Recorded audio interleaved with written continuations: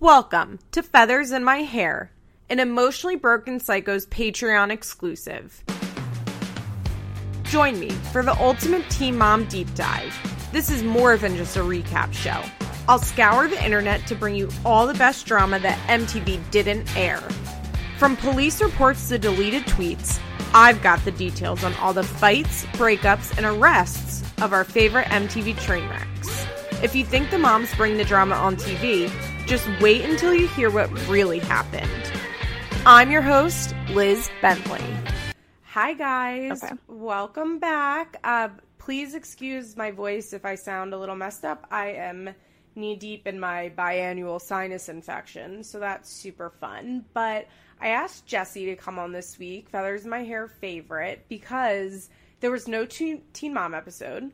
And I thought it'd be fun to go back to the early seasons of Teen Mom 2, which is, in my opinion, the golden age of television, if you will. Like, the first 3 or 4 seasons of Teen Mom 2 is so fucking good. We wanted to pick a Janelle-heavy episode, so we decided to go back, and we were watching Teen Mom 2 Season 1, Episode 10, which, just a word of warning, on Amazon, for whatever reason, if you order that, it's going to give you an OG episode. At work the other day, I literally sat on Amazon chat for like an hour trying to get this fixed. So they gave me the entire Teen Mom 2 Season 1 for free for my effort on Amazon. But it can be found on iTunes. It's just, for whatever reason, iTunes and Amazon is so annoying with how they do their seasons in chronological order. So this is considered Teen Mom Volume 3, Episode 10, if you want to find it there. But everybody, welcome Jessie. Hi, Jessie. Hi, guys. Thank you for having me back. Oh, you're welcome. You know I love when you come on. Oh, I love it, too. I spent way too long trying to find this episode, and I, didn't see your texts when you told me exactly what episode it was. So it was 2 hours just Googling and reading Wikipedia, and I'm like, where is season 2?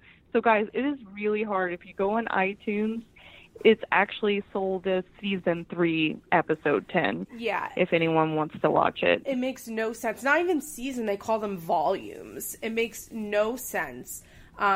And I was trying to figure out how there were 20 seasons of Teen Mom 2, on Amazon. It's this doesn't make any sense. Oh. And then I realized, and it's very frustrating. But that's where you find it.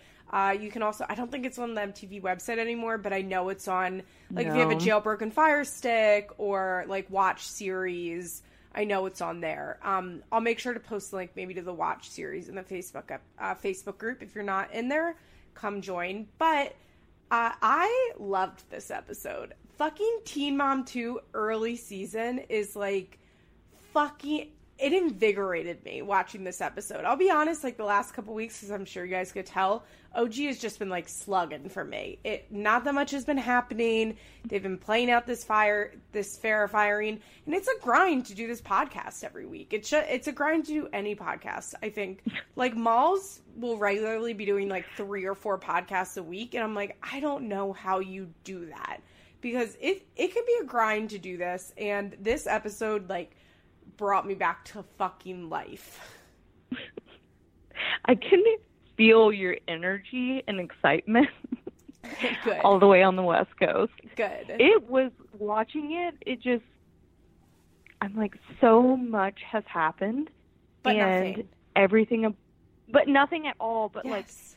Their voices sound, they were children, but I think the thing that blew me away throughout all of them was how much their voices have changed, and I hadn't realized that when you hear old Janelle, yeah, a part of your heart just grows, because it just is I can remember all my memories from that time, because Janelle's voice doesn't sound like that anymore. Oh, what a time. So I want to start with Kale, because for me, Kale was I was kind of blown away at this episode. I think I have to be honest, a lot of Kale's issues that she has today, rewatching this episode, I'm oh yeah, that's why she treats Joe like shit. This is why she, is the way that she is. A lot of the things that happen in this episode. So, we start off in the episode before. Well, I didn't rewatch it recently. I probably should have, but they let us know. So apparently in the episode before, you know, Kale has come clean about Jordan. She has decided to move out, and Joe and her get into a huge fight, which results in the police coming because he won't give her stuff. And I can't believe the police didn't just escort into the house and give her stuff. I didn't understand that. Yeah, is there any reason someone couldn't do that?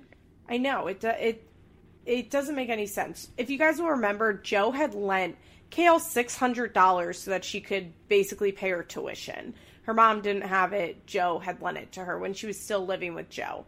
And Joe was basically like, you have to give me my money before I'll give you my shit, which is incredibly immature. If there's one thing for Kale that I will say is that I feel like Kale is like not the type of person to ever let a debt like hang over her head. You know what I mean? Like yeah, I agree with that. She is not the person who's just not going to pay you back. Like Kale's going to pay you back because the thought of her being reliant on anybody is like so horrifying to her. It goes that deep. You're right. Like I understand because I'm the same way. Like if anyone lends me any amount of money, it causes me such anxiety until I can pay them back. And Kale is definitely that type of person. Yeah, and now Kale's living with her mom, who is very calm, cool, collected in this episode. I will say, this must have been, like, an upswing for Susie.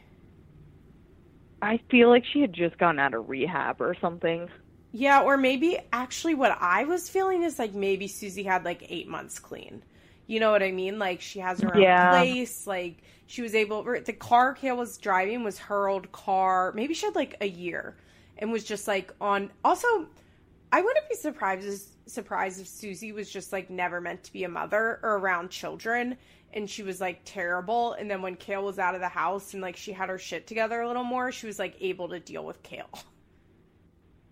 Oh, I don't think they speak at all now. I think she's, like, full-blown alcoholic, yeah, isn't she? They don't speak, but I think at this time, yeah, like, I think she was able to, you know, like, when she was sober, I think she was sober at this point.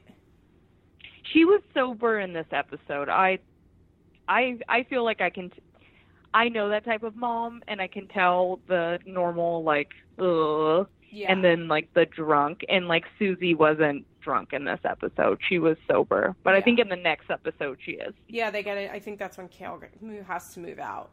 Because by season 2, episode 1, she's, like, getting that, like, Section 8 housing. Or not, it wasn't Section 8. It was, like, through a nonprofit. Yeah, it was like low income. Which, to this day, I have a theory that MTV paid for that apartment and the nonprofit, like, came on as an agreement for, like, publicity for them. Like, I am pretty sure Kale, not that they were making, like, a shit ton of money from it, but I feel like it had to be enough to bump her out of, apparently they made, like, $25,000 their second season. And if she had a regular job and was getting financial aid, I feel like she wouldn't qualify for that. But it was good press for the nonprofit. That's a good point. Yeah, because like at that age, you can basically live on nothing, especially when she's living in her small town. Yeah, yeah. So basically, Kale tells us she's with her 2 friends. One of them is Mark, who she's still friends with. And I miss Mark. I know, he lives in Atlanta. She saw him when she was there. I love him. He's the best friend she's ever had. I agree. And she's like telling them she's living with her mom, but she doesn't feel confident about it. She's like, well, it's fine now, which I think is Kale's. She rightfully feels that way, but I think she still feels that way about everything. Yeah, I agree. It's sad. She has no confidence in her life. Yeah, I feel like she was probably more confident in the earlier years than she is now. Yeah, I agree. She explains to them that they had the huge fight and the cops came and her friends are like, what? And we find out that she has to go to work, but she's like extremely stressed from Joe. And, like, she doesn't even have her work clothes. Like, her mom has to lend her work shoes. Like, what is Joe doing? I can't. I can't with him. He, like, his reaction this entire episode really scared me. I was like, Joe used to be a scary person, like a conniving person, and I forgot about that. You know, it's so funny because I will, like, read people online say things like, well, why do you think Joe, like, doesn't hate Kale? Because they remember, like, all the terrible things that Kale did to him, like the PFA and her hitting him and her just being awful to him. But, like, I feel like people have totally blacked out on how awful Joe was to her. Like, really, really mean, like, in her face, like, screaming in her face, which is just, like, such a scary type of man that will get in your face and raise his voice. Yeah. And I'm like, whoa, like, because Joe wouldn't do that now. I truly don't think Joe would get in anyone's face and scream. No. I'm like, man, I am shocked you really did a 180 because I hated Joe in the earlier seasons.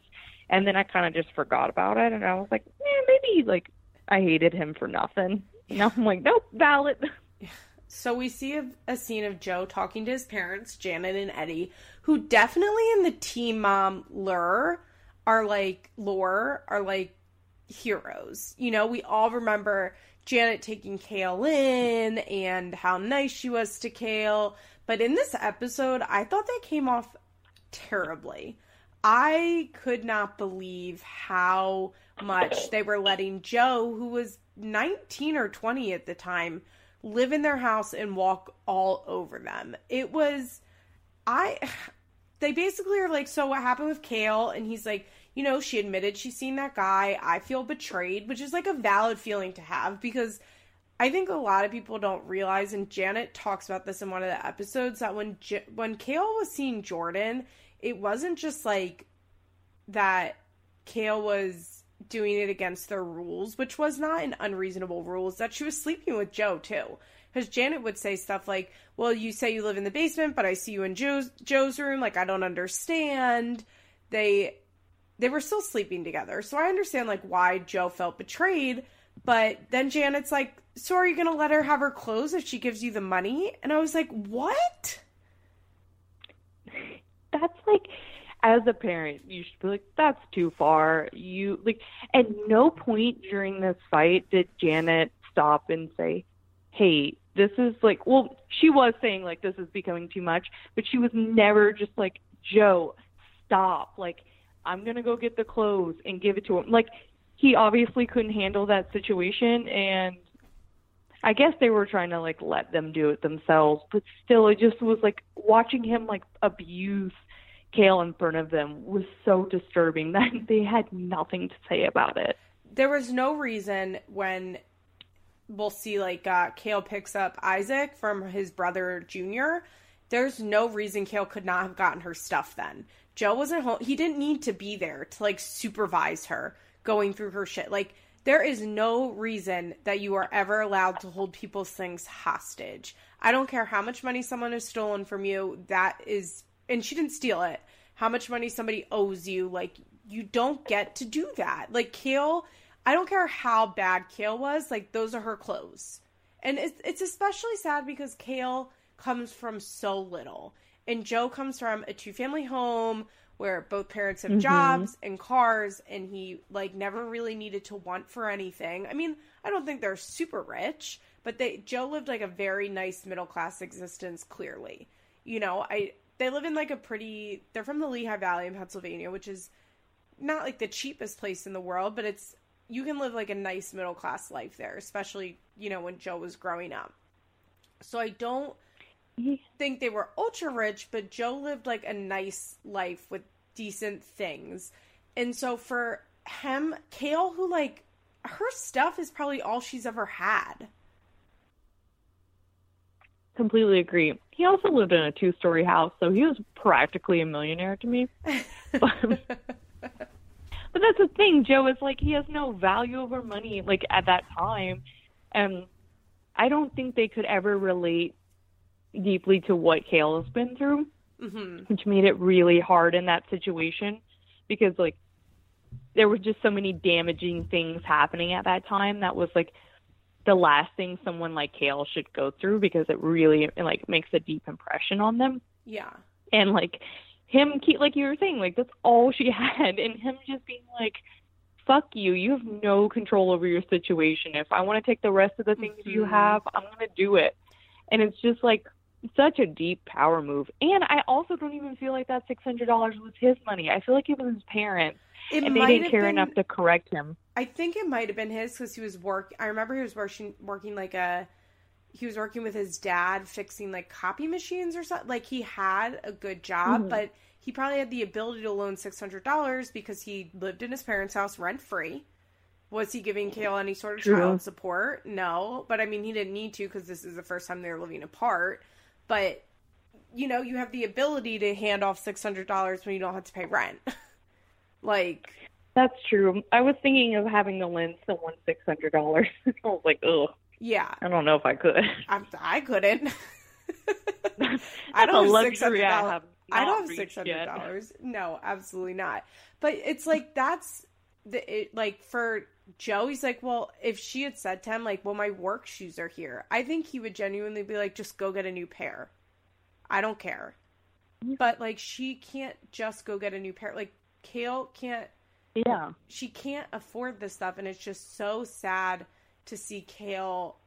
I think people forget, like, especially with Kale, like, how vulnerable she was in the early seasons. Like, she was still hard-headed and very stubborn, and the reality is she made this mess of a situation.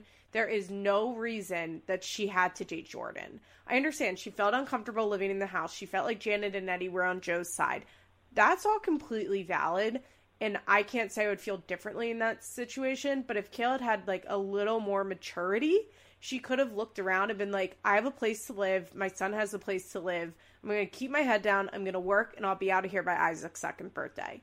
But because she was 19 and immature and incapable of rules and guidance and love, she was like, I'm going to date whoever I want. Fuck you guys. I don't care about my living situation. It's so weird. She like, in the early seasons, she was so forward with like her vulnerability to the camera, and now it's like, and like there was like kind of like a silent anger in her, and like more vulnerable, and now it's more like she leads with her anger to like mask like how vulnerable she is. Yeah, she's still that vulnerable, but like her whole presence is like so much harder than I remembered it to be. I was like, oh my goodness, she is like so soft. Like her voice is like, like it is a literal baby. It like shocked me when she started doing her voiceover. I was like, oh my goodness. Like I forget how young they were. I mean, we all know they were 16, but you don't think of them like that anymore. Yeah. And it's just like, it reminds you of why this thing was so riveting to begin with as you're watching this show. Yeah. And you're like realizing how young these kids are mentally, physically, and you're watching them do this impossible task and like the drama that comes along with it. And they just don't have that anymore. Like they're not completely grown up, but they're like in their mid-20s now. So they won't fall into that pattern of like being vulnerable again. Yeah. It's so sad to watch Kale. Like it's sad because you're watching her make, like, you feel so bad for her, but you also know this is all kind of like a bed of her own making. You know what I mean? Like, there's no reason that she had to date Jordan. Like, there's no reason. Or she could have just been fucking him on the low and not put it on her fucking Facebook that they were in a relationship. But I think Kale always had boyfriends. Kale can't be without a boyfriend to this day, or girlfriend. Kale can't be, Kale is never alone. If you watch her social media, there's always somebody in her house, friend, significant other, whatever. Like, Kale is so incapable of being alone, and it all stems back to her mom and her childhood and her deep abandonment issues. And the minute that Joe was done with her, she had to go get Jordan, even if it meant that she was going to lose the very stable roof over her head. And Jordan was not cute enough to lose your house. Like, no, I mean, he was not even by a mile. He was not like, I'm gonna go homeless for that boy. There's no need. I might miss a month of rent, but... Yeah. Jordan could have been the guy that she flirted with at work. You know what I mean? It didn't have to go further than that. They could have texted. They could have maybe slept together occasionally. But he didn't have to become her boyfriend. But Kail, and this is like still her problem, is that she's just so incapable of being by herself. And I think a lot of it is that she just like hates herself, you know? And so if she's alone, I think she's just like sitting alone hating herself. And if she's with someone else, you know, people always say she's like very narcissistic, and I really don't think she is. I think Kail has such little self-esteem and such a false ego, and that's why she always needs to be around people, because if she's alone, I think she's just like thinking about how awful she feels about herself.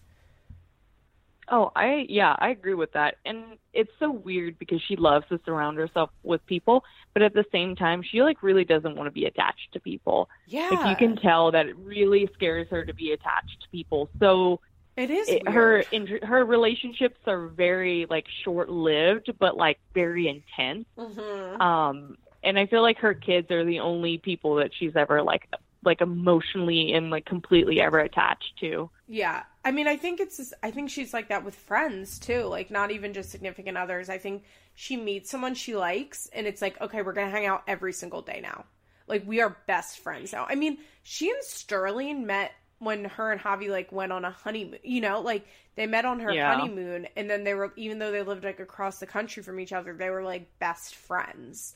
I think Kail like loves fast and loves hard, and then as soon as you maybe buck to her or she finds the next one, like she's done. Mm-hmm. I think she just like can't. You're right. I think she just can't she can't keep long-term committed relationships and in friends too. And that's sad too.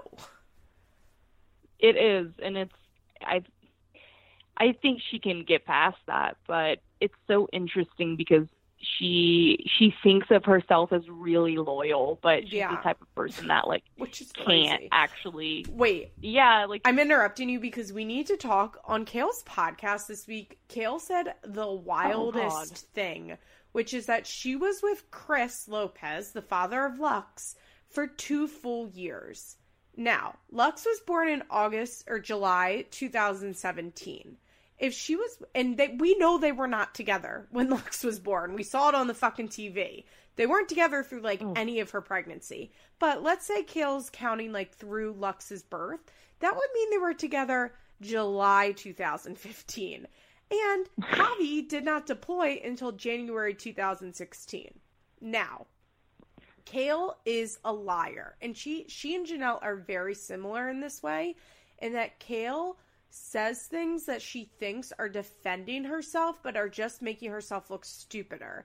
So Kail, there's no way she was with Chris for 2 years. That's just not factually correct. It is possible maybe she was cheating on Javi with Kail like a little bit, or Javi with Chris a little bit before he deployed. But what she's doing is like trying to make herself look less bad.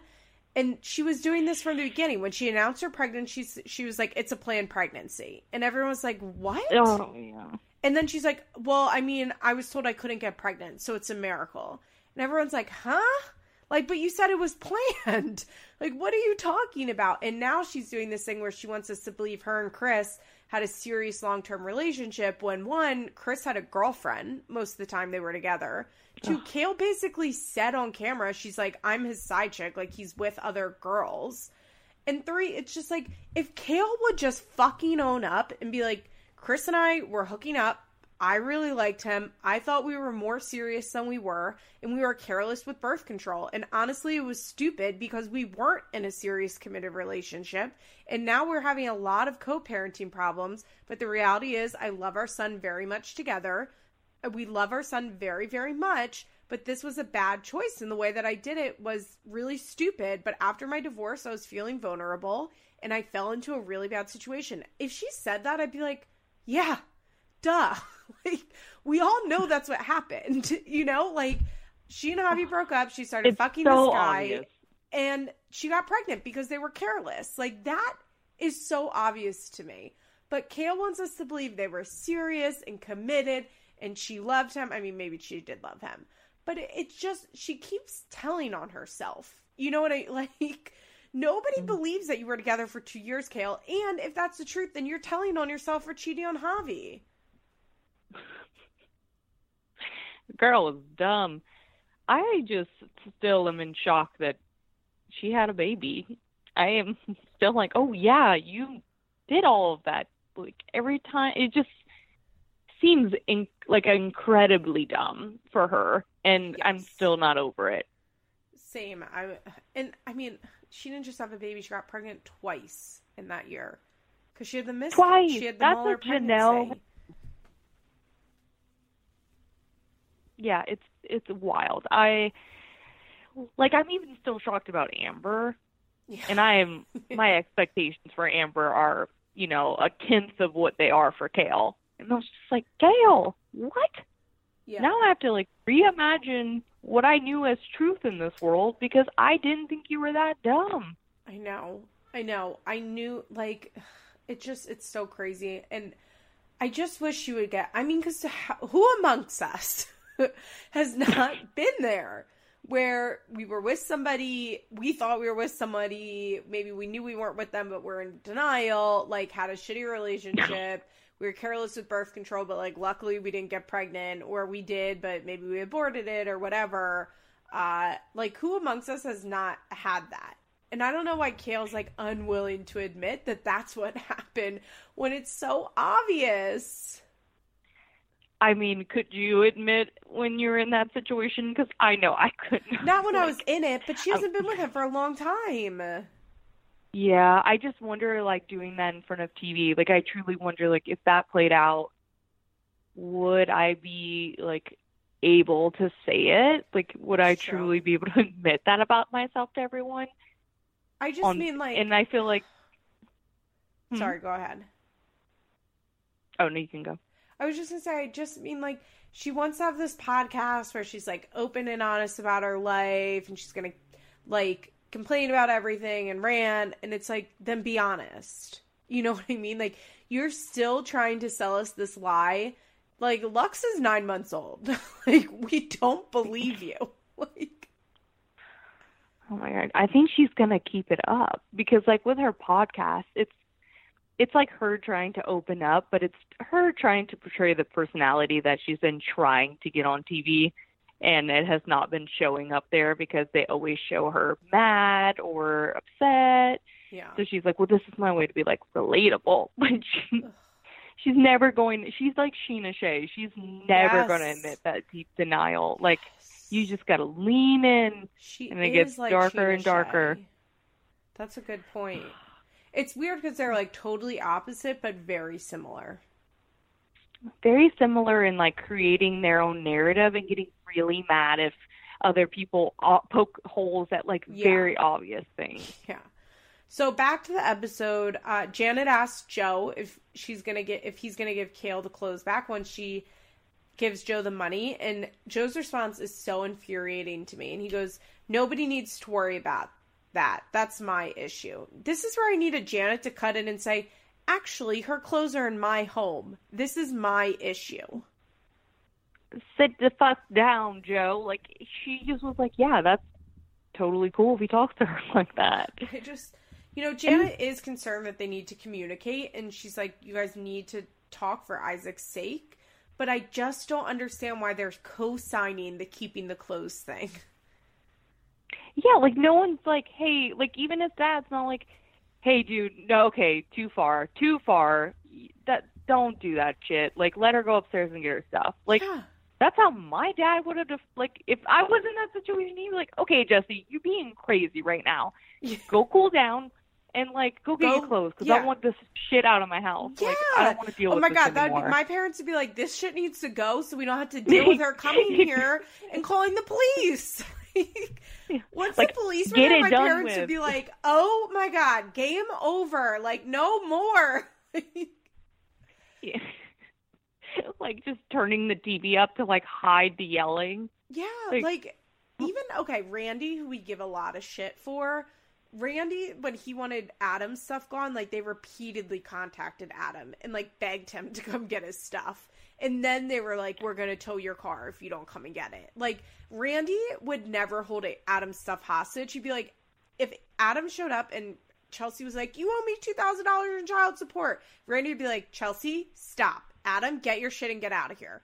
Like, it's true, yes. And his reaction just made no sense to me. And like when she walked in, she's like, I have your check. And he was like, it's not going to bounce, is it? And I'm like, so why rude. are you like poking the bear immediately? Like when someone comes in, like it Also already about set money. the tone for like how it would go. I think Joe knows so clearly what Kale's insecurities are.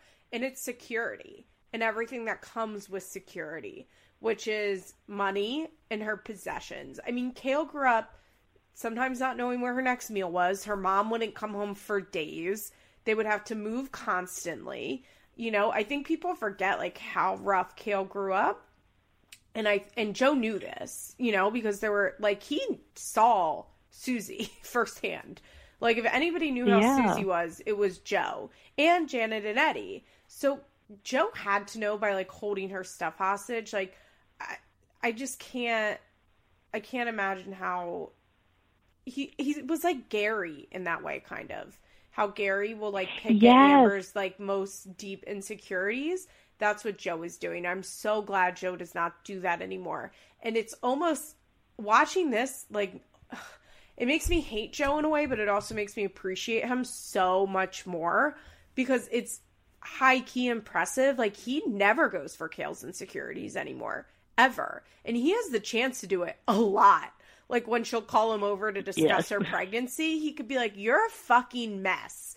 But instead he's like, no, I know you're a great mom. Like you might not be good at relationships, but it's okay. And we'll support you how we need to. Or when he would like come pick up Isaac when her and Javi are screaming at each other, like he never holds that against Kale anymore. And I really, it is nice in a way to see Joe mature. But I do have this theory that we've seen a lot of these dads mature. We've seen Corey mature. We've seen Joe mature because the moms are the ones doing the primary caregiving. You know what I mean? Like Joe was able to like move to New Jersey and like get with V and like be a rapper and like do all his bullshit while having Isaac every other weekend. And Kale was doing the heavy lifting. And I think there was more time and opportunity for Joe to mature. Because he was just like doing his own thing and didn't have to worry about being a dad 85% of the time. That's so true. I completely agree with that. That's wild. I mean, like, you know, excusing like Adam and stuff like that and Ryan. But like, yeah, most of the dads, I would say we've probably seen the biggest like change in them from their first appearance on screen. Like Corey is a different person. Yeah, he is and he also isn't. I think Corey, I don't know. We'll get to Corey when we talk about Leah. I can't get too off track with Corey right now. That's true.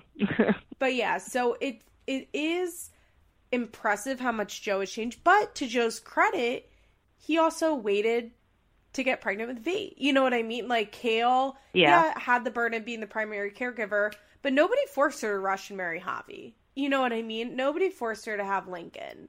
Like, nobody and forced she her rushed to marry Javi. How long were they together before they got married? Less than a year? And then she was pregnant right after that? Like, nobody forced that on her. And while Joe was not doing the burden of primary caregiving, he also was, like, not rushing into a marriage and children. Yeah, they're still not married. I know, that's crazy. I think they're getting married this fall. Like, maybe. Maybe. I don't know. I didn't watch all Being V, so I didn't see what the date was. No, I didn't watch. So bad. I like V, but not enough to like really pay attention to her. She's not a star. Like, come on. Like, I like V too, but I like one clip of V an episode where you're like, oh, V's cute. She's nice, but like, I don't need to see more of that. I agree. So Janet just wants them to communicate, and Joe does say, he's like, you know, she's a good mom. I'm not going to keep Isaac from her. And I'm like, wow, what a saint. Like, what a saint. But basically I was shocked that he could recognize that. Yeah, that was like the Joe we know today, like, shining through. It was there, at least. Yeah. And Joe texts Kale and basically lets her know, like, you can come get Isaac tomorrow, and when you have the money, like, you can get your clothes back and it won't be an issue, which was not what happened.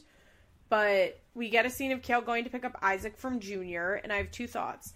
Isaac looks completely different. Like, baby Aubrey looks exactly the same as she does now. Isaac looks nothing like his, like, baby face. Listen, if I had to take a bullet for any of the children, it would be Isaac. If, very much like Farrah's realtor, if Kale were to die, I would, without even thinking, adopt Isaac. But Isaac is one of the ugliest babies I have ever seen, and I'm so glad that he's really pulled through from that. And I have to acknowledge it.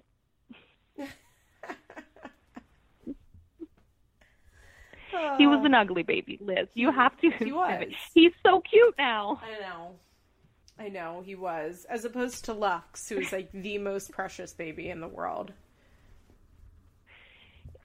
I mean, she's gotten better, but like Isaac's really pulled through around like 5 or 6. Yeah. I was like, okay, that's all working for you now. So, I just really wonder like what Junior is up to these days. Wait, who? Junior, Joe's brother. Oh my God, I forget about him always. Junior raised Isaac for first year. He was always with Isaac. He was a babysitter. Yeah. Oh, that's so crazy. I always forget Joe's not the only child. He acts like one, doesn't he? It's like Macy. I always think Macy's an only child, and then I remember she has siblings, and I was like, she has a very only child vibe, though. Yeah, she has that older brother. Yeah. So Kale calls Joe to talk about Isaac, and they have a civil conversation where she thinks she should have him Monday through Friday, and Joe would have him on the weekends. And I was surprised at how good that went. And then we find out Kale got paid, so she's gonna go pick up the money. But she's gonna go give Joe the money, but she's going to see Jordan first. Jordan is such a goofball. I don't like Jordan. That was Kale's low for me. She like rolls up and she has Jordan hold Isaac, and he has like no idea how to hold a baby. He's like holding it with his arms outstretched. Like, it's so obvious this guy is just like, what am I doing here? Like, how did I get involved in this? I know. I think about being that age and like being around someone else that's had a baby and just being like, I feel like there's like a blind ignorance about it. They're like, yeah, chill. She has a kid. I'm like, yeah. We'll just game with the kid. It's no big deal. 100%. Joe. They like talk about how much more relaxed Kale's feeling, and she's like, well, I don't have rules at my mom's house. My only rule is I have to keep my room clean, and like laughs. And it's just kind of sad because I understand, like, I was 19 once too, and it's just so funny like how mature she thought she was, that she didn't need any rules while making like a fucking mess of her life. Like, oh, it's dark. Janet and Eddie had dark. Such simple rules, which was just, we would rather you not date while you live at our house because we want you to focus on being in school. We'll watch Isaac when you need, like, I mean, they were probably terrified that Kale was going to get pregnant again while she was living at their house. Like, oh God. It was not unreasonable that they did not want her to date, and they just wanted her to focus on raising her newborn child. Like, Isaac's not even a year old yet in this. They're like, please, just chill. And Kale's like, ugh, I'm so glad I don't have to deal with all those rules anymore. And it's like, oh God, to be 19 again. It's, just all of the reasoning. I just can imagine, like, being in that part of my life where I'm like, okay, my son's ex-girlfriend is now living with us indefinitely. Indefinitely. But she's dating another guy. Like, what Yeah. would you even do as a parent? Like, I used to think that rule was really fucked up because, like, I was like, well, that's her life. Like, it's because you were giving a roof over her head. But now I'm like, oh, like, they were trying to prevent, like, the known drama that would happen. Don't forget that would have been Kale was pregnant before Isaac, which I'm assuming they knew. Like, they knew that she had gotten pregnant and her mom had forced her to have an abortion. So, well, yeah. Like, I can understand them being hella hesitant. Like, they're like, please just don't get pregnant again. Oh, my God. And, yeah, and then, like, what do? You can't put her out like she's pregnant. She doesn't have anywhere to go. But also, like, oh, my goodness, that would have been an actual nightmare. Yeah, especially pregnant by somebody else, not even your son. Oh, my God. But think of how good Teen Mom would have been if that happened. I mean, yeah, it would have been great. She would have been, like superior to, like, Janelle if that had happened. Yeah. It's just so funny. Kale's like, and no rules in my mom's. And it's like, yeah, bitch, we know your mom doesn't give you rules. Like, that's why your life is so fucked up. Like, oh, God. Baby Kale. Because Suze didn't give you any rules. Like, that's why you are the way you are.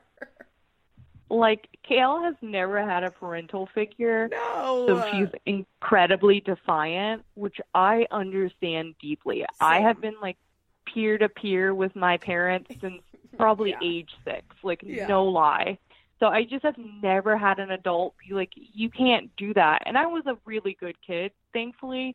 But now, like, I struggle so much in my life with people that try to tell me what to do or give me rules because I'm like, who are you, sir? I have never been told what to do, and it's not going to start at 28. And I really feel for Kale because Kale doesn't recognize that in herself, and it's going to make her life really hard. Like, Kale will always be defiant. Like, she probably feels like being defiant, like makes her feel alive, probably. You know what I mean? Like, it gives her a rush. Yes, and, like, it makes sense because, like, I understand that, and I feel like Kale puts herself in situations where she can be defiant, so she can remind herself of, like, how tough she is. Like, yes. Because she's just, like, needed that her whole life. And totally. I remember she makes so much more sense now. I was 19 and my parents got sober, like 19, 20, and they wanted to start giving me rules. And when I was, like, little, I had rules, but then, like, around 12 or 13, it's, like, when my parents got really, like, deep into their shit, you know, like, when I probably needed rules the most. And I remember being like, no, I don't think so. Like, too little, too late, guys. Like, I remember my mom was, like, trying to tell me I couldn't smoke pot in her apartment. And I was like, yeah, right, bitch. Like, I've been smoking pot in my room since I was 15. They're going to stop now? Like, get real. And, like, she would go and stay with her boyfriends. And I would just, like, smoke pot in the whole apartment. I was like, fuck this bitch. She thinks I can't smoke pot here?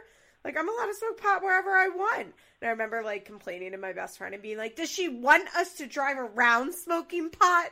Because that's what will happen. Which, like, we did anyway because I was fucking reckless and didn't care about anybody or anything.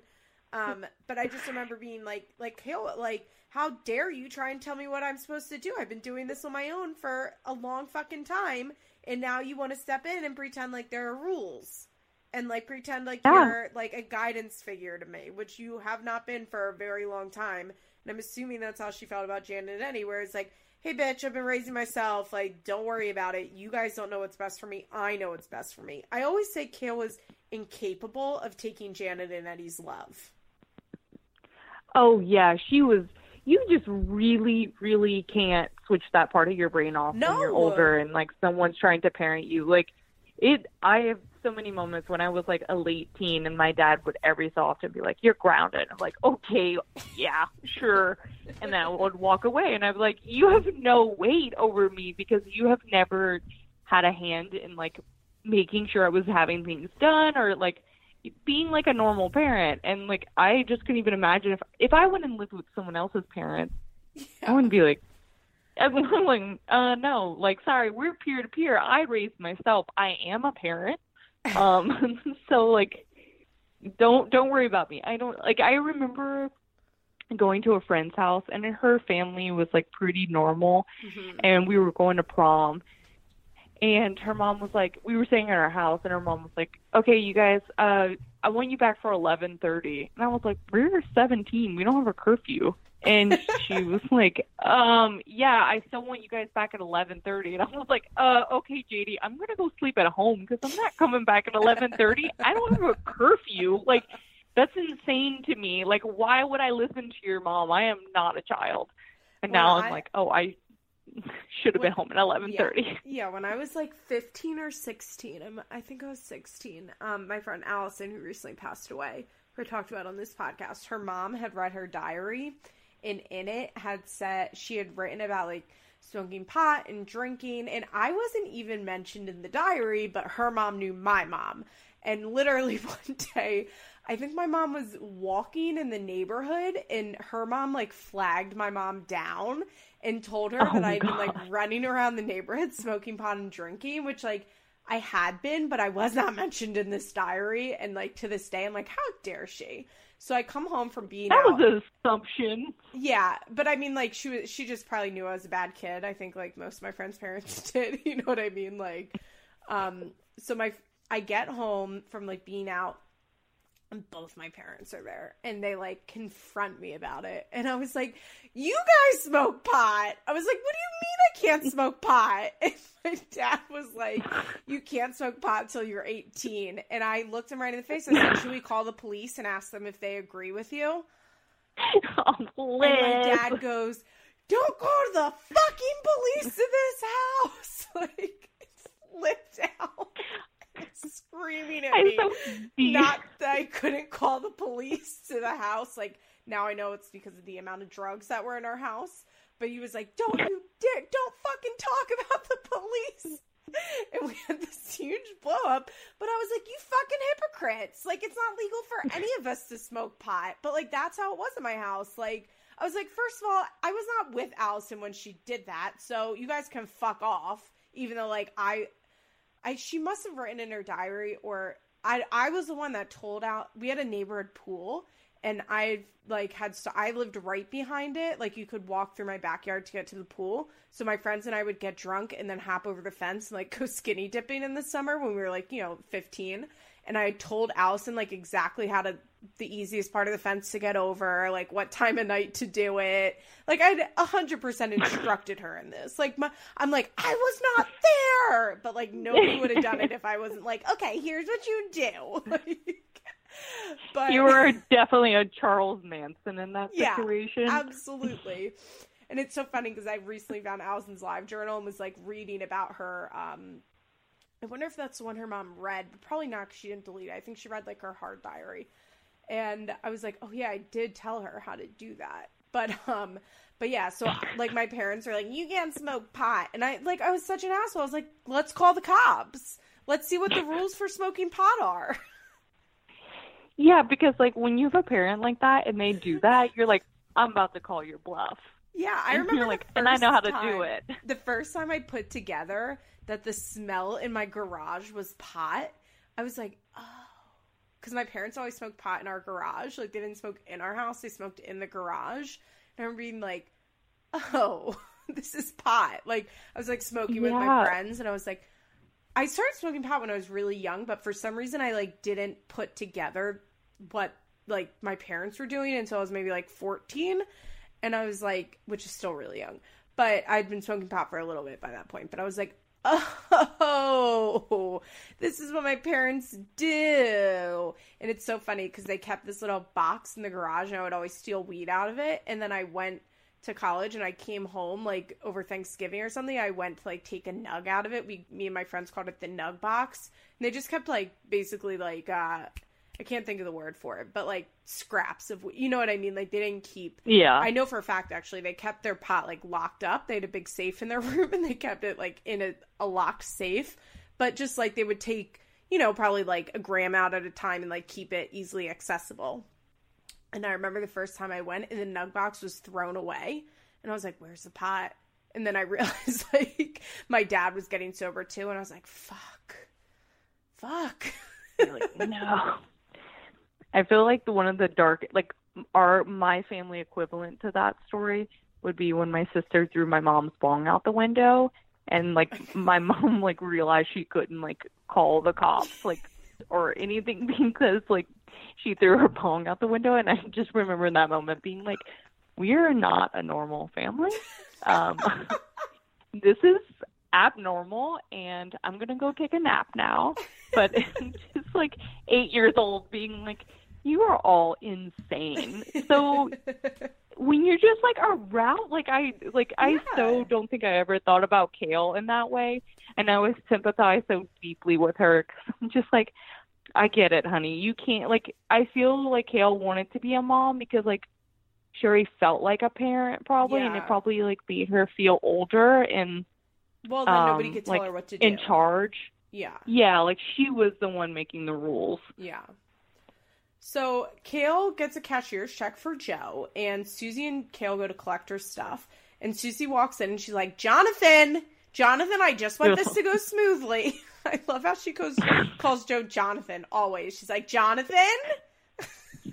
She's the whitest mom ever. I was going to say, it sounds so white. Like, I understand Jonathan is his name, but she's like, Jonathan! Like, I'm like, who is Susie? Her whole personality makes no sense to me. None. And Joe does his sly, like, so this isn't going to bounce when I cash it, which, first of all, we know it's a cashier's check. And if Kale... But this is also the thing, like, Kale reacts instantly to it. You know what I mean? And it escalates the situation. Like, Kale could have just laughed that off and been like, no, Joe, it's a cashier's check. Like, it's guaranteed. Don't worry. But she had to be like, no. Because she was not, like, they both, like, they just, like, spar. And basically just, like, I'll go get your stuff. And she's like, well, no, I want to go get my stuff and make sure it's all there. And they get into a big blow-up because Joe is just making this so difficult. There is no reason that Joe could not have just sat down in the living room. You know, you can tell it's right off their staircase. Like, he could have just sat down in the living room and calmly sat there and let Susie and Kale just, like, take all her stuff. She would have signed the check and been out. But Joe was, I guess, acting like Kale was going to go up into his room and, like, destroy his shit, which I really don't think Kale was going to do. I don't think Kale would ever have the balls to do that in somebody else's house. No, and I don't think he felt like she would do that. I think he was just, like, so hurt by what happened and like had no ability to like properly like express that. Like, you really so hurt he me. Was just like I think he was really hurt that she had a boyfriend, and then he just turned that into like straight anger, but it was really scary. Yeah, it was really controlling and really scary. And basically he's screaming at her. He's like, you need to get out of my house. You need to get out of my house. And at one point, like, they're in his room and he puts his hand up and she goes, don't touch me. And he's like, I didn't touch you. And they're screaming, like, you need to sign the check. And Kale's like, be nicer and I will. And this is where Janet and Eddie finally step in because Joe is like, you fucking bitch. Like, sign the fucking check. And that's when Janet and Eddie are like, stop. And Susie's like, everybody stay calm. Jonathan. Although it is funny. No, everyone's like, no, not listening to her. They're like, fuck you, you're never around. Joe, like, yells, like, you bitch! And then he turns right around and he goes, I'm sorry, Susie, I'm sorry. That whole scene was so wild. It was so wild. Because it's just so different from the way Kale and Joe are today. It couldn't be any different. Even like, the last fight we saw of theirs, it was just Kale screaming and Joe was like, what the fuck are you doing, girl? Like, we don't do this anymore. We're past that. The infamous Sunday sweatpant fight where she was like filming it.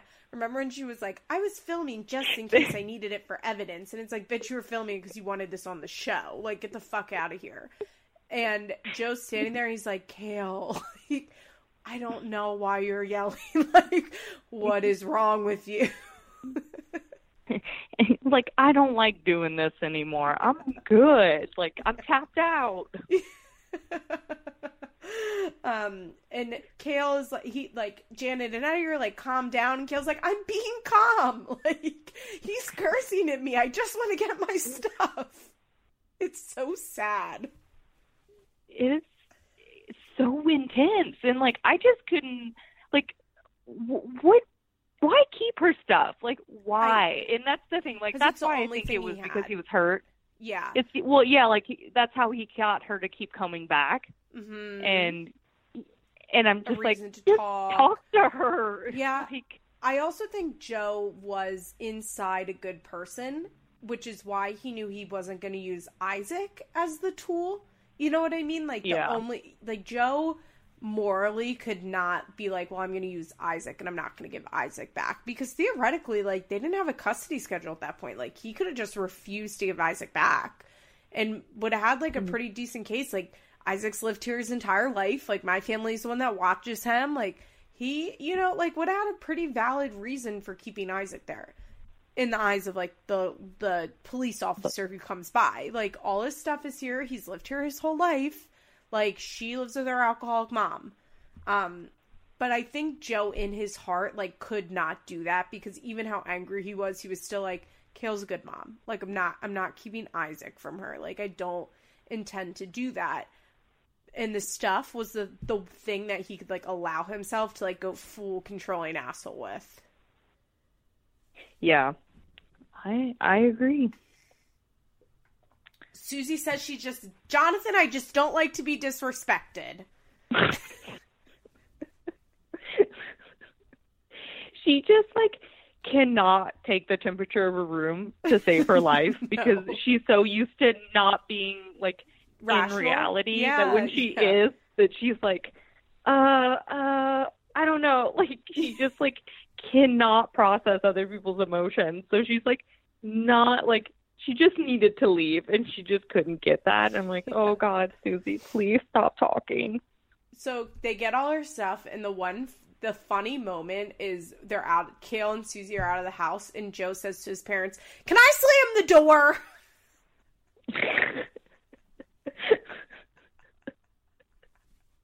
Very polite. It was so nice. These are literal children that we're dealing with, because he has to ask permission to slam the door because it's not his house.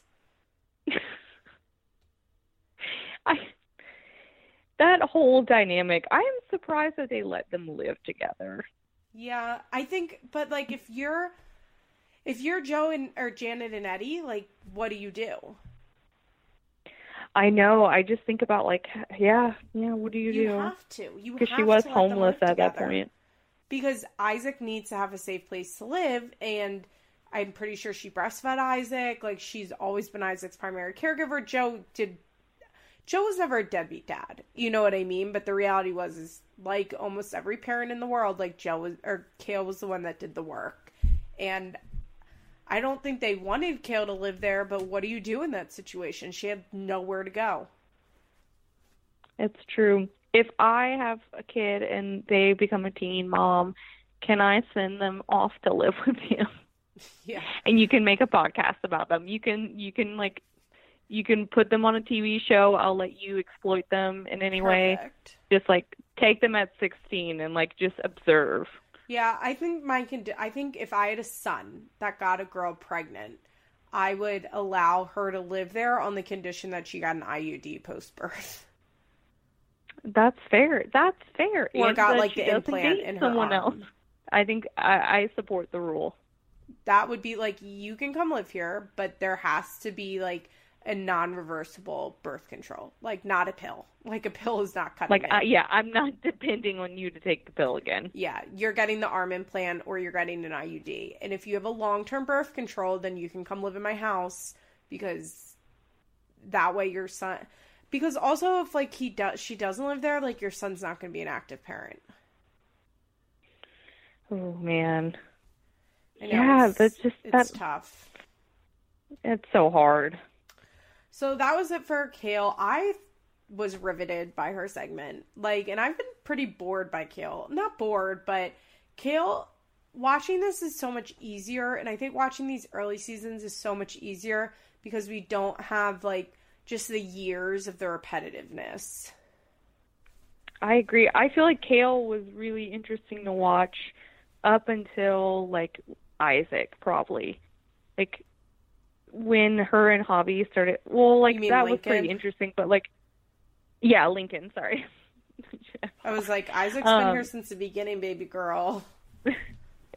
No, when she had Lincoln, I feel like that was when it just became the same thing over and over and over and over with her and Javi. And I don't know, I just stopped being, like, relating to her. Because she probably was the most relatable character for me for a long time. Because, like, I just understood her and I understood why she reacted to things.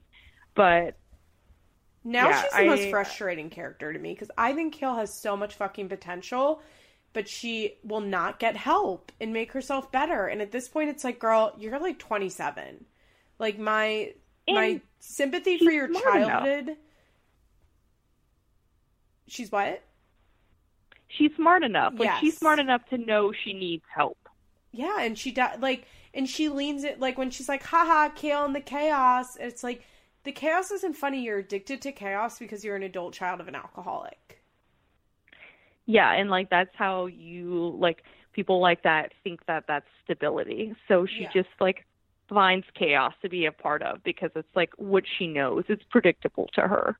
Yeah, and it's like everybody with 3 kids has a chaotic life, but so much of the chaos is of her own making, and also just her inability to, like, really admit how much of the shit is her fault. Like, I watched one of her vlogs that she made, and she was like, today will just be like me and the 3 kids alone as usual. And it's like, what? Who's supposed to be there? Like, who? Yeah. What do you? First of all, as usual, she's never alone, as we discussed. She always has friends coming with her and hanging out with her kids and doing shit with her kids. But second of all, like, who in her head? Who is supposed to be the father there? Because all of her kids have different fathers, and she doesn't really get along with any of them. It's just it was such a weird, like, ugh, all alone, as usual. It's like, well, yeah, because you chose to continue having children with men that you were not in stable relationships with. And yes, I understand her and Javi were married, but let's be real, that was, like, kind of unstable from the start. She, like, has said, literally, like, from the start. I was, like, never in love with him. Like, I won't say, like, Lincoln was a bad choice. You know what I mean? I think she thought she'd be with Javi for a long time. She also had no idea what teen mom would become. And I think she thought Javi would give her the stability. But the reality is, it's like, when she says, like, all by myself, I'm like, but you are by choice not with the father of your children. So, yeah, they're not there. Like, you're gonna be alone, and nobody forced you to have a 3rd kid. And, like, even when she had her out, like, she chose to make the choice again. Yes. So it's exactly. It's just even weird... when she had her out, because Javi was gone. Lincoln and Isaac are getting old enough that it's a little easier to be a single parent. Not that it's ever easy to be a single parent, but a tiny bit easier because you don't have a newborn, you know, and your kids go to school during the day and they go to camp. And the reality is they both have very active fathers where they spend 50% of their time. So she had the ability to, like, learn how to deal with that, you know, and learn how to be a single parent and not have a co-parent with both of her parents, both of her kids' fathers. But instead she's like, well, I'll have a 3rd kid with somebody who I'm not with. I still, like I said, cannot process that she made that choice. I have no idea. I think the only logical thing to me is that she was really manic, and because she she's made that choice. bipolar, although she says she's not, but she is. I mean, says most people that have been diagnosed bipolar and then don't treat it are like, all my siblings have been like, that was a misdiagnosis, and I'm like, that was a correct diagnosis. And I don't say this to, like, shame. Like, I hate the phrase trap baby, but I think Kale knew Chris had a primary girlfriend, and it wasn't her, and she really thought that if she got pregnant, then he would have to be with her. Like, I'm not saying she trapped him, because I truly don't believe, like, anybody traps somebody into having a baby, except in, like, crazy circumstances. You know what I mean? She wasn't poking holes in the condom. Like, that's a trap baby, like a condom poked hole.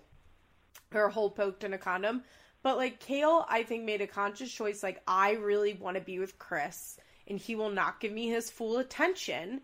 And I know how I'm going to get him to give me his full attention. I'm going to keep this baby. Maybe she didn't plan on getting pregnant, but, well, she had that molar pregnancy, so obviously she knew she was fertile. But she also had a choice to not keep the baby. You know what I mean? She had a choice. And I think she thought, well, Chris will have to be with me now. I wonder if what happened. Oh, I wonder if what happened is when she had the molar pregnancy, like, he was supportive and maybe like, oh, you know, like if we had that baby, blah, blah, blah, blah. Yes, and like, like God, mourning so with her. Right. Yes, he was probably and took then her to she the was hospital, like, brought her home, rubbed her back. I loved our baby. I'm so upset. And he probably and she was like, oh, he wants to have a baby. And also I think she has the thrill of being like his first baby mother. And now his long-term girlfriend is never going to be his first baby mother. She's like in her head, she's like in a sister wife scenario. And she's like, I'm going to be the first wife. Yeah, good call. That checks out for me. She's like, well, I can't get him to dump this other girl, but I love him and I want to be with him. And I think you're fucking so spot on that when she had the molar pregnancy, he was probably so loving and caring. Because I mean, from what we can tell, Chris doesn't seem like a bad guy, you know, from the truths that we know. He seems fine. And she probably loved him. And I don't necessarily think he's like a good guy, but I don't think he's like an evil person. You know what I mean? And yeah.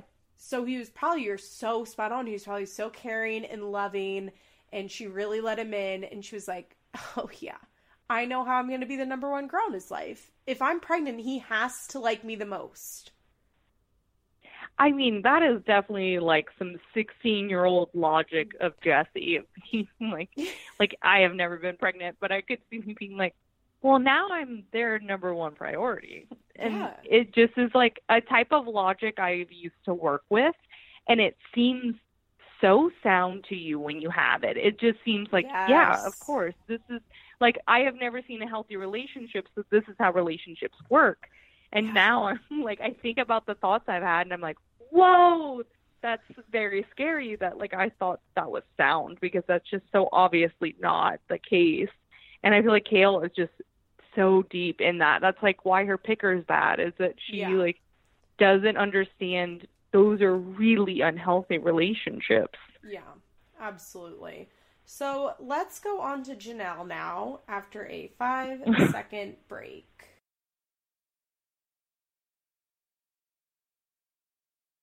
Okay, Janelle. So we picked this expecting a Janelle heavy episode, and I would say there was like a moment of exhilaration, but there actually wasn't that much Janelle action, but it was still good to watch. I just let out the deepest sigh when Janelle's monotone voice came across explaining, like every episode early on would be an opening where Janelle explains something crazy she just did as if it is the most sane thing she's ever heard. Like, she just doesn't understand she did something wrong. She's like, yeah, I borrowed my mom's credit cards. I was going to pay her back. So now we're heading to New Jersey. No big deal. Completely agree. She's like, well, I'm going to pay her back. I'm going to pay her back. I don't know why she's mad. Because at this point, Janelle is expecting a financial aid check to come in, and I'm assuming she was like, well, I don't really care about going to college, so like, I'm not going to pay for any of my classes. I'm just going to get an apartment. I'll be able to pay my mom back for stealing her credit card. Well, and she even says, I borrowed my mom's credit card. I borrowed them. I love when they pull to the gas pump, and Kiefer's like, fill that shit with premium. Yeah. Oh my God. Kiefer's such my living long-term ex-boyfriend where I just can't. Yeah. Janelle also explains it as they're taking a spontaneous trip. It's spontaneous. I just wonder. Chris had drugs. I guarantee you they went and picked up like a pound of weed. Oh, for sure. Like, well, I wonder when when like the crew came and they were like, well, what are we going to film Janelle doing today? She's like, I just wonder what the situation. I just wonder what the situation was where she's like, well, Kiefer and I have to drive to New Jersey, so I guess you guys can follow us. I'm going to take my mom's credit cards. And they were like, fuck yeah, we're going to follow you. Like, you fucking insane person. They were also probably like, God damn it, now we have to go on a 9-hour road trip. Like, what the fuck? Oh my God, they were like making calls in the back. They're like, look, hey, honey, I can't come home tonight. Like, we're going on this road trip with Janelle. I don't know. I got to go figure this out. Like, I can just imagine. They'll probably have them live in New York. They're like, oh, yeah, okay. I'll get to like go home for the night. Oh my God. And I just wonder like what it was like when Kiefer's brother opened the door and he had to introduce them to like the film crew. They had to kind of like explain who they were. Yeah. Like, I just really wish I could like see those moments because they're probably so pure and uncomfortable and like energetic because you just know Janelle's about to do something wrong. I would kill to be able to see raw footage of Janelle from season like 1 through 3. Would it? Can we like, I'm serious, like petition MTV like once Teen Mom's canceled that they run the raw footage. I would pay real money for that. I would pay up. I'm not kidding you. Probably. I pay up to $500. I was gonna say I would 1,000. I don't have $1,000, but I would like open a new credit card for it. Like if they were like, okay, we'd give it to you for $1,000. You'd be like, all right, I got it. Let me call Citibank. Let me see. I can get a credit shit card in the mail all the time. Like, let me see what I can get. I'll come back to you, but yes, I'll take you up on that. Yeah. It just, she has no idea. And so, like, we get the scene of them, like, driving up to New Jersey, and they're going into the gas station, so you're getting this idea that she's using her credit card a lot. Which I'm surprised Barbara didn't call her earlier, because she was, like, really racking it up. Yeah, I wonder if, like, she got a call from the bank or something. Like, I wonder how she figured it out. Oh, yeah, like, I'm just like, where is Barbara in all of this? I guess, she probably, I don't know, they probably left like, at, like, the beginning of her shift, you know? And, like, Barbara comes home, she has a couple glasses of wine, then the next day she goes to work and needs to get gas and her fucking credit cards are missing. That's accurate. That's true. And, like, my favorite part of this whole episode was when, so they get to Kiefer's brother's house, and it is just, like, the type of house that you think it's going to be. It just feels so right for where they're, for Janelle in an environment. I want to interrupt you, because I feel like Kiefer and Janelle woke up that day, and Kiefer talks to his brother, and his brother's like, yeah, like, I could get you a pound for, like, really cheap, but, like, I'm probably going to sell it to somebody else, but if, you know, you were up here, I could give it to you. And Kiefer was like, let me see what I can do. And he's like, Janelle, we have to go get this pound of weed. We're going to sell, like, half of it, then we'll be able to keep half of it, and that's, like, profit, baby. And she was like, yeah, okay. like, there was a scheme that, like... But Chris, you could tell, like, did not expect Kiefer to, like, show up. He was probably like, yeah, like, you could have it, but, like, you're in North Carolina. And then Kiefer, like, calls him an hour later. He's like, all right, I'm on my way. And he's like, what? And he's like, oh, and MTV's coming. I'm bringing it in, and he's like, oh, okay, like, all right, we'll figure it out. Like, like the best part of this was when they're sitting down and they're talking to the girl, like Kiefer's brother's girlfriend is also there. Like they live together. It was like Jana or something. Shanna? Jana with a J. Jana, of course. Jana is like high, I'm pretty sure. Like she's like chilled out. She's dreads. She's a white girl with dreads. She has white dreads, and I'm like, oh, this is the perfect person to put with Janelle because they're the same type of person on different spectrums. Janelle never got dreads. I mean, like keep it because she might, like, you know. She wouldn't now, but like 18-year-old Janelle. Yeah, that's true. I take it back. Yeah, her time has passed, but she definitely had it in her DNA to do it. But she, like, the girl is talking to her, and she's like, so I understand you have a child? And Janelle's like, yeah. And then she was like, so is she with your mom? And old Janelle does not know when to stop. Yeah. Which is the thing I love the most about Janelle. Like, Janelle, instead of saying, like, yeah, he's with her right now, Janelle launches into her entire life story. She's like, well, yeah, she says my mom. Yeah, she says, well, she has temporary custody right now, because she used to love telling everyone, remember, the temporary custody. Yeah. That was, like, her favorite phrase that she used until Jace was, like, 6 years old. She's like, my mom has temporary custody. And everyone's like, it's been 6 years. Like... Well, she says, yeah, he's with my mom.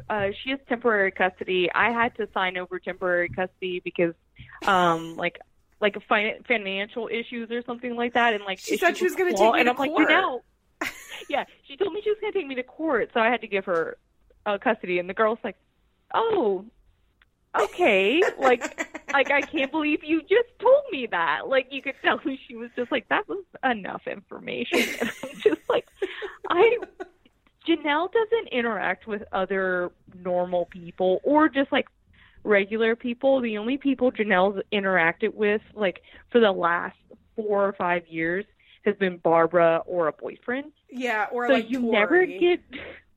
Yeah, like, it's very limited. And like, they did it on the flashback episode where you see Janelle talking to the other girls, and you can tell like how dumb Janelle is when she's around like other people. And I think in the early seasons, you were always seeing Janelle interact with several people, which is just fascinating. Like, and they need to do it more. Well, I think Barbara does that. I think she got it from Barbara. Like, I think, like, if you come over to Barbara's house for the first time, she's like, yeah, my daughter is, like, a fucking junkie, and now I'm raising her kid. And everyone's like, I didn't Is ask this, like, a for salesman? this. Yeah. He's like, ma'am, I just wanted to show you this new vacuum cleaner, but I'm really sorry to hear about your daughter, and I hope that all works out for you. And she's like, Janelle! My other son burned our house down, and you should see my other daughter.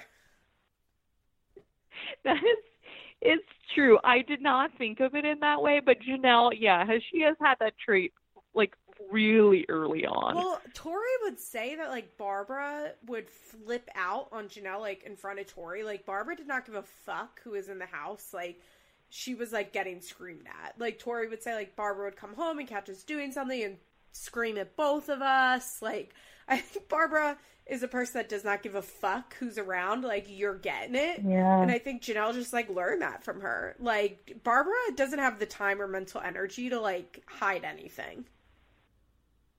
It's true. I just have so many memories of other friends' parents that were like that. And I'm like, oh, I feel uncomfortable that you're screaming in front of me. But also my dad was kind of like that. Like, my parents kind of a Barbara. Wouldn't scream so much. Well, no, my dad would, like, if we were loud when he was trying to sleep, would, like, come down in his boxers and be like, you need to be quiet. But my parents would sometimes fight with each other when my friends were over. It was so awful. Oh, my God. We'd be, like, in the basement. You could, like, hear my parents, like, screaming at each other in the laundry room. And you're like, no, stop. I feel like mine was always like, go on. I would just be like, I don't know. Like, my parents just yell. But also, I think it took me a while to even realize that, like, wasn't right. No, because it's so normal to you. Like, you're just like, they just do that shit. I don't know. Like, my parents scream at each other.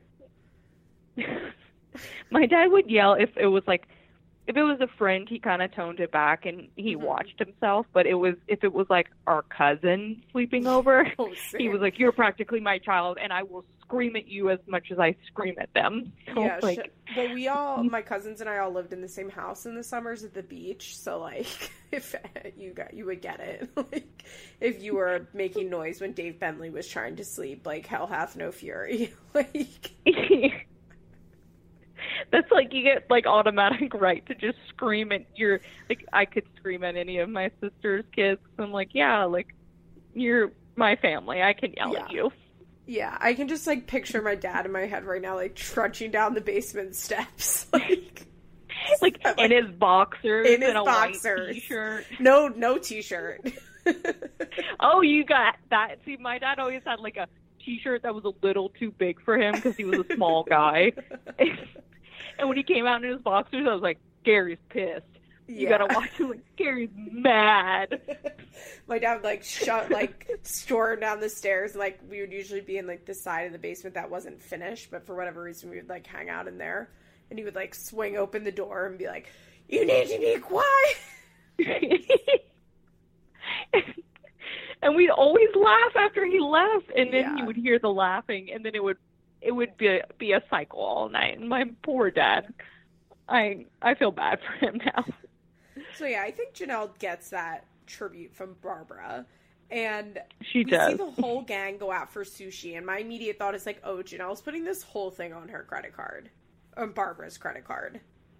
Oh yeah, no one in that restaurant is paying for their own stuff. Like they have never had sushi because the girl with treads like didn't know how to say like tempura, like a very.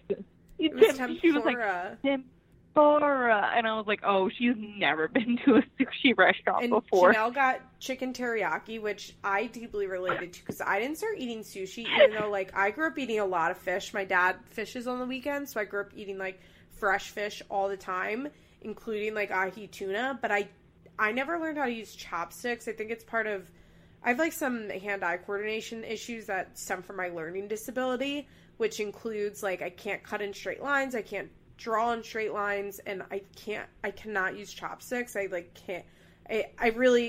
convinced it has something to do with my learning disability. So I didn't want to eat sushi for so long because I couldn't use chopsticks. So I just was like, oh, I don't like sushi. But now I like sushi. I just eat it with a fork, and I don't give a fuck. And if anybody wants to say anything to me, I'd be like, it's my learning disability. And then people are like, and nobody can ever say anything back to you if you're like, it's my learning disability.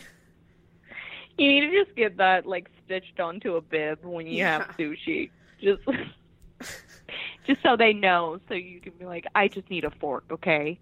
So I would always get chicken teriyaki. Like, I didn't start eating sushi until, like, very recently. Like, within the last few years. And my friends and I would go out even when you watched The Hills? Even when I watched The Hills. In high school we went out to this one restaurant. It's called Kuma in Westchester, Pennsylvania. Like, we would go every weekend. That was, like, our spot. And, like, I would just get chicken teriyaki. Like, I just did not want to eat sushi with a fork, I guess. And then finally I was like, fuck it. Like, let me have a spicy tuna roll. And I was like, oh, this is my shit. But I loved that Chris, knowing Janelle is paying for this, I'm assuming, orders 3 rolls. Like, did you notice that? I did. I was like, everyone was like ordering kind of whatever, and then she got her chicken teriyaki. The girlfriend got tempura, and he's like, "I'll take a California roll." Like, he ordered 3 rolls, and Kiefer's like, "I'll get that same thing." But I'm like, oh, that's me when I go to lunch with my bosses. I'm like, I'll take this. I'll get a boat. And I'll get a beer too, thank you. Yeah. So, as they're ordering, Barbara calls. And as soon as Janelle picks up the phone, high as shit. Did you notice how high she was? Hi. We got, Janelle, what the hell's going on with you? And Janelle's like, what do you mean? It's just like, she's just like, why are you mad right now? Janelle's like, I'm chill. Like, I wonder if they like took some. I bet she like took like a fucking Vicodin or something. This was when she was like doing Vicodins and perks, but like not doing heroin yet. You know, it was just like fucking on cloud 9. And Janelle took 2 of her mom's credit cards, which is bold. Yeah, she was like, well, one might get cut off, so better get backup. Yeah, you gotta have 2 just in case. Pretty smart, actually. And she's like, you sold 2 of my credit cards, you have nowhere to live. And Janelle's like, okay, well, I'm gonna be back to get my stuff. Like, Janelle's like unfazed. She's just like, yeah, duh, alright, it was fine, cool, bye, talk to you later. Like, and Barbara's like, if you come back here, I'll have you arrested. And Kiefer's like, just hang up, just tell her you'll talk later. like she's just calling to want to know what the weather's like or something. Like, they have no sense of, like, how serious what they did is. Like, they're just like, okay, whatever, bye. Yeah, absolutely. He was like, tell her you'll call her back. Like, Kiefer gave no fucks. Literally none. I mean, well, you know, fast forward to him having a meth lab. So, yeah, well, true. It really played out for him. But, like, this is actually the part where I started to remember why I didn't like Barbara. Is because, like, Barbara is just equally as ridiculous as Janelle in this scene. And I don't feel like a lot of people think that. But just, like, her talking to Jace and, like, having, like, a really, like, mad reaction and, like, throwing her stuff out on the porch. I'm like, you guys equally don't know how to express, like, your feelings or handle a situation. Like, you're both, like, we'll get to the part where they're just screaming at each other in every episode. I mean, that's what it used to be, but yeah, they're, like, holding Jace, like, Janelle is holding Jace when she goes back to the house to get her stuff. Hold on, wait, before we get there, because we're about to be there, I just want to go. So Janelle and Kiefer leave New Jersey. It seems like they were there for one night. And you remember, they drove like 8 or 9 hours. Like, that's which far. Is another reason I'm like, sure, this was a drug trip. Like, they did not just drive 8 or 9 hours to, like, go to sushi with his brother.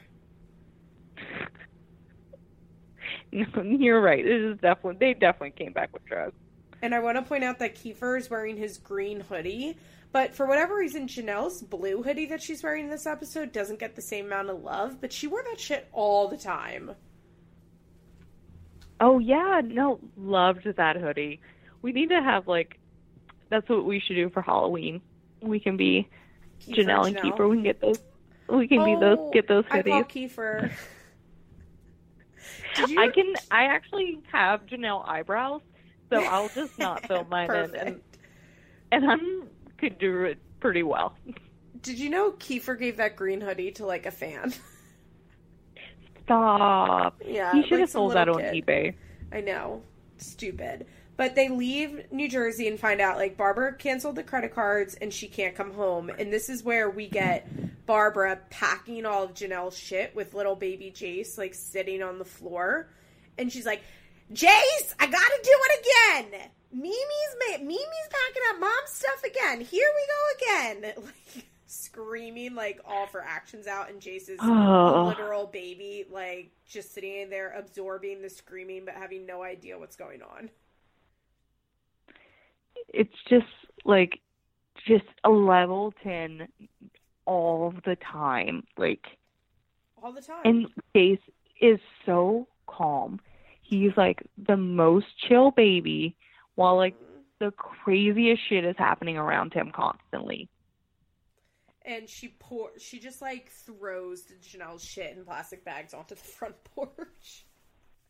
I feel like what happened was the cameras were there, and Barbara was like, you know what? I'm going to fucking pack all your stuff up right now.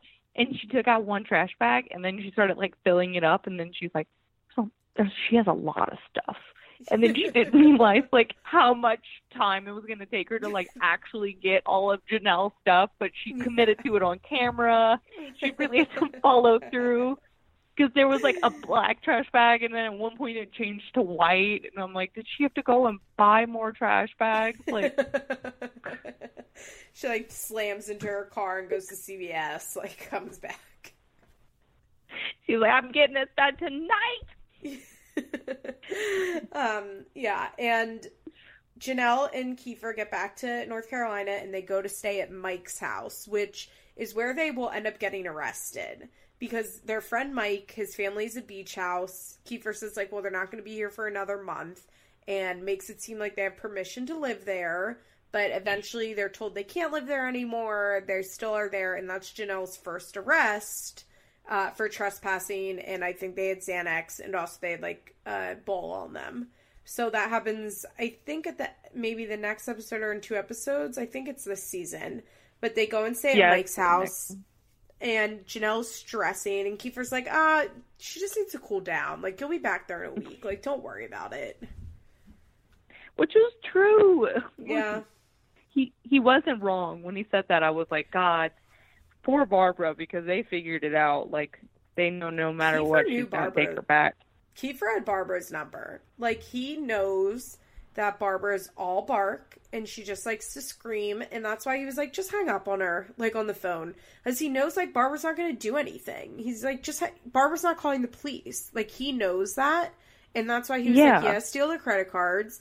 He knew Barbara would cancel, and then he knew Barbara would scream and yell, and he's like, just hang up the phone. Let her scream at you later. Like, Kiefer knows Barbara's MO.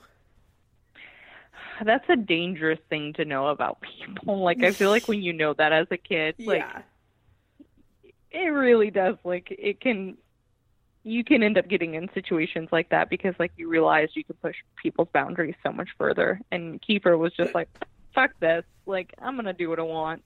Yeah. Kiefer is, I think, very aware of how other people react to things. And he's, like, good at understanding that. Oh, I completely agree. Like, I feel like he knows how to take, like you said, like, he knows how to take someone's number. And he, like, uses that for his benefit. Like, I don't think he was, like, well, Kiefer is a complex person, but, like, I don't think he ever maliciously did that, but I think he was really good at it and knew, like, he just used it to his advantage. Yeah, but I don't think he ever, like, I don't feel like he ever saw it, like, how Adam seeks out to, like, destroy Chelsea, like in, like, that type of person. Like, I don't feel like Kiefer's like that, but I do think he's, like, enough where he understands what he's doing, and he's like, oh, I'm really good at this. Adam does it because he's, like, a sociopath and gets enjoyment out of it. Kiefer just does it to, like, get ahead, like, and benefit himself. Kiefer's not, like, doing that to destroy lives. Like, I don't think Kiefer was ever, like, really out to, like, hurt Janelle. Like, Adam, I think, like, gets off on it. You know what I mean? It, like, brings him joy to, like, well, he's an abuser. Adam is a straight-up abuser, and after Chelsea went on to physical abuse. I mean, maybe he physically abused Chelsea. We don't know. I don't think she would ever admit it if that was the case. But, you know, we know Adam is an abuser, and I think he gets joy from abusing other people. Kiefer's not an abuser. You know, he's just a bad person with a drug addiction and is always going to put his drug addiction and his needs above everybody else. So that's what he uses manipulation for. But he's not doing it because he gets, like, a rush out of upsetting Barbara, you know, or out of hurting Janelle. Mm-hmm. He just, like, is trying to get his next fix and, like, have a roof over his head. Yeah, I agree with that. Poor Kiefer. Yeah. I mean, maybe being in jail is a good thing for him. I would really like to know more about his, like, home life. I know his mom would, like, talk about him and Janelle, but I don't know much about him as a person. No, we really don't know, like, anything about Kiefer as a person, but I think Kiefer's been a hard drug addict since his teens, you know, and it's he's, like, 12.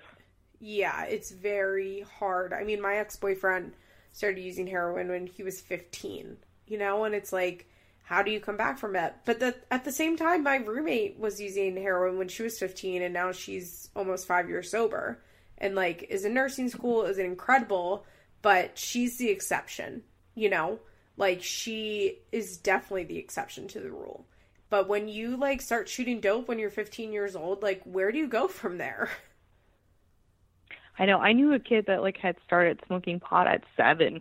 And just, like, you're 7 years old. And, like, I mean, I was 11. I feel like but, like, 7. Like, 7 you're just so a year young, older than being 6. Like, that's crazy that you are, you know, like, seeking that out. And, like, I feel like Kiefer was one of those, like, kids, like, where you just, like, you're, well, like, he was molested, so remember? Young. Janelle made fun of him for it, implied he was gay. Oh, Janelle. I feel like Janelle still doesn't understand the depth of how wrong that was. No, because Janelle does not care who she's attacking as long as she feels like she's getting ahead. Although it's not like Adam, like, where she's getting joy out of hurting others. But she just, like, lashes out and then blocks it out of her memory. And, like, has no memory of it. And is, like, completely unable to, like, even recall it. Oh, completely. Like, that's how my sister is. And you can fight with them. And then afterwards, they're like, why are you mad? And you're like, Well, are that's you another serious? thing Janelle learned from Barbara. Her and Barb do that all the time, and it's why I, like, kind of understood Janelle's point this season when she was like, my mom wants to scream at me and then ask me for lunch the next day, and I don't want to do that. Like, I understood what she was saying, but the thing is, Janelle does it too. Yeah, like, and she will repeat those patterns with other people always. Yeah, like, Barbara will flip out and call her the worst daughter and a terrible mother and a bitch, and then 2 days later, she's like, why are you mad at me, Janelle? I can't stand that reasoning because it's like reinforces such bad behavior when they just erase it. And it's like a really smart tactic is if you just pretend like it didn't happen, like no one has the energy to deal with it anyway, so they'll just go along with it. And it's insane. Like they just are stuck in the cycle of them doing that to each other. And I feel like, like Janelle realizes it, but she'll still do it to her. Like she'll call and lash out at Barbara. Yeah, absolutely. So Janelle goes to the house because her financial aid check is supposed to be there. And Barbara's like, nope, I mean, and this was like kind of fucked up of Barbara. She's like, it was not okay. She mails the financial aid check because Janelle doesn't live there anymore. But over the course of 2 days? Like, she couldn't just, but she was punishing Janelle. She didn't want Janelle to have the money. But I also don't understand why Janelle couldn't just go to the school and get it. She made it seem like it was... But I wonder if she needed to live there to, get the financial aid check. I do remember there was, in one of the first episodes, there's a scene where she goes to the financial aid office, and they are telling her she can get all this money, and then they realize that she doesn't have custody of Jace. And they're like, oh, well, if you don't have custody of him, you're not... Because once you're a parent, I think you get, your independent financial aid. When you turn 24. The things are, either you get married, you turn 24, or you have a child. And you get, that where your parents don't count. They don't count your parents' income for your FAFSA anymore. And I'm assuming it was, a situation like that. And I think I wonder if Barb mailing it back is she doesn't live here, and they're like, oh, well, you obviously don't have custody of your son because that's where he lives. Yeah, I think there was something else with that, because they told her that she didn't have custody, so they're like, we couldn't do it. And then that's when Janelle started asking for custody back. Yeah, well, that's all Janelle, Janelle just wants money. But as soon as she walks in the door, Barbara's like, give me my credit card! Which she's already canceled. Janelle's like, I don't have them. It's like, well, where are they, bitch? Janelle's being insane. She's just like, why are you mad? You're like, Janelle, come on. And she was just so much more Southern. Her accent is, it is so good. She doesn't speak so like that much anymore. She's talking so slowly. Mom! Why are you mad? Bitch, I wonder how much money she spent on the credit cards. If I had to guess, 200. I was going to say 400 with tolls, and then her buying several dinners, not dinners, but her meals. Well, I figured she probably spent, although gas was expensive in 2009. Gas was really expensive then, remember? That's when gas was $4 a gallon. So yeah, maybe closer to $4, because I was thinking $2 a gallon, but gas was really fucking expensive in 2009 or 2010 when this was filmed. So it really was. It was $5 in Louisiana when I was in my first year of college, which was 2008, which is crazy. It's not $5 now. Gas dropped a lot once I got sober, and I remember being like, how come gas when I was getting high and I could not afford any gas was $3.75, and now it's $2.25. What the fuck? It's very, it was ours was after our hurricane, and gas would skyrocket. Yeah, I would believe we're old now that we're comparing gas prices. What a trip. So Barbara is like, I'm gonna call the police, get out, and she like starts pushing Janelle. Oh, this is when, like, I just don't understand how people side with Barbara, because it's such a, no one's right in this situation. And, like, people fail to see, like, how poorly Barbara is handling this situation. Yeah, she should have, I mean, all this stuff was on the, here's the thing, like, she let Janelle come into the house to scream at her.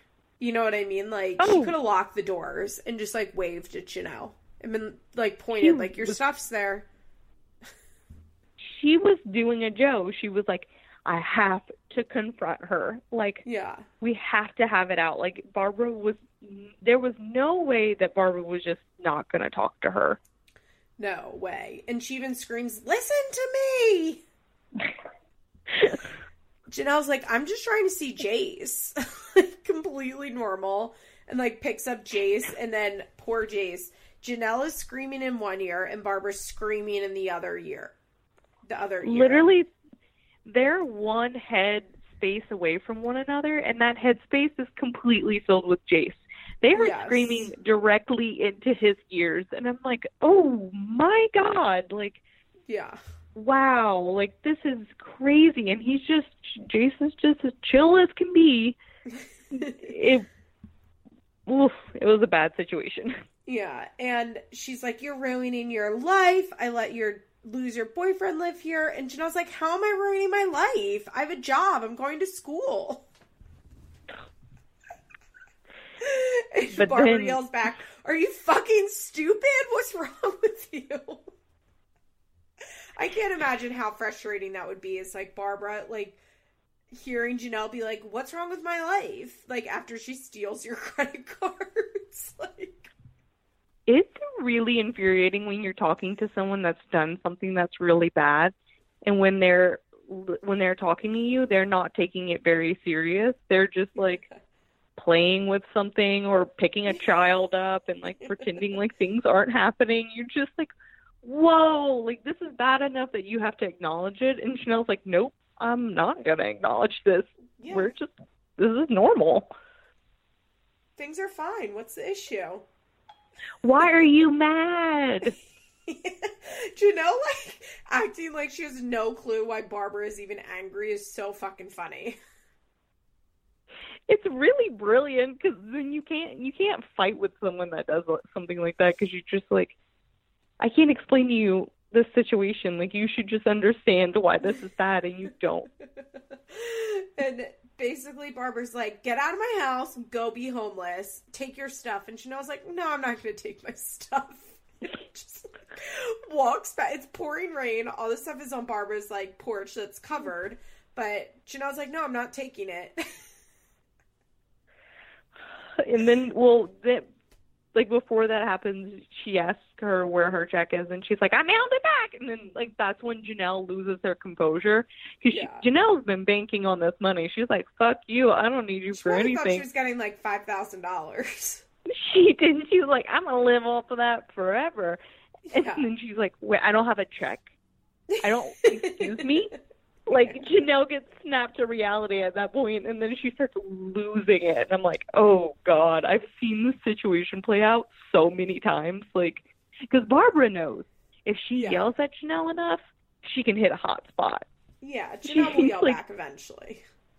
Yeah, she's like, I know, I can say something, and then you're going to react. Because, like, Barbara really gets off of, like, yelling, but she doesn't get a big reaction from Janelle a lot. Like, she gets that infuriating, like, pretending like it's not happening. But when she hits that spot with Janelle, leave me alone! Like, oh, iconic. I miss it. I know, so good. So, your old teeth. And the episode just kind of ends with Janelle, like, sadly getting into her car in the rain. But I just love that she's like, no, I'm not taking my stuff. Like, you'll deal with it. Janelle's like, I am not bound to anything. Like, fuck you. Poor Kale just wants her stuff, and Janelle's like, you keep it, bitch. I honestly didn't even realize the parallels there, but it does say a lot about who they are. Yeah, for sure. So that was it for Janelle, which I just love watching Janelle and Kiefer being awful together. I recently recommended season 5 of Teen Mom 2, where Janelle has Kaiser, and I called that the golden age of Teen Mom, but there was a bit of Janelle lost at that point, and I forget how raw Janelle is this season, where I mean, never forget Janelle explaining to her friend that Nathan was out on a business trip, and I was like, Nathan doesn't have a job. And then he walks into the house. That's when he popped up, and they're when they thought he was in Atlanta, and he's so drunk, and he just appears. That was during the Stop It fight, the Stop It moment, I think. It was that. No, the Stop It was the next day. Oh, but it was during that. Called someone, but it was during that whole saga of whatever that was. Nate being on a business trip. Oh God, so good. So good. Hey guys, to hear the rest of this week's episode, come on over to patreon.com/ebpsychos. Thank you all so much. Have a great week. Bye. This has been an episode of Feathers in My Hair, an Emotionally Broken Psychos Patreon exclusive. Executive producers Molly McAleer and Liz Bentley. Produced by Nicole Matthews. Special thanks to Sarah DiGiovanna for our logo. Head on over to our Patreon page for more rewards. www.patreon.com/ebpsychos and come on over to our Facebook page for more discussion.